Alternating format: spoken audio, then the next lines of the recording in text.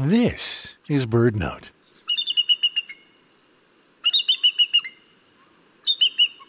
Nesting bald eagles like their privacy, but how much space between one massive nest and the next can vary a lot, and it often depends on the food supply.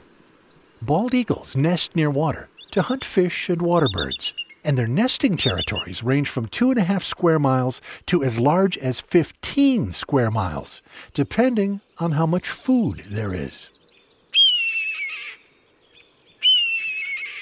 Red-tailed hawks nest in diverse habitats, from forest edges to canyon cliffs. A pair will typically have a nesting territory of about a half mile to a full square mile.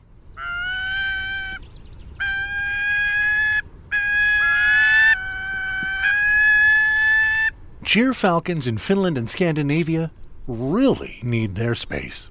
And once again, prey plays a crucial role. They feed on pheasant-like birds called ptarmigan.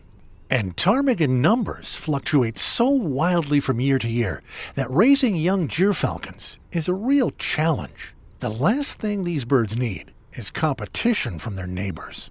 In one research area, their enormous nests were found, on average, just once every 175 square miles. That's like one nesting pair in the whole city limits of Chicago.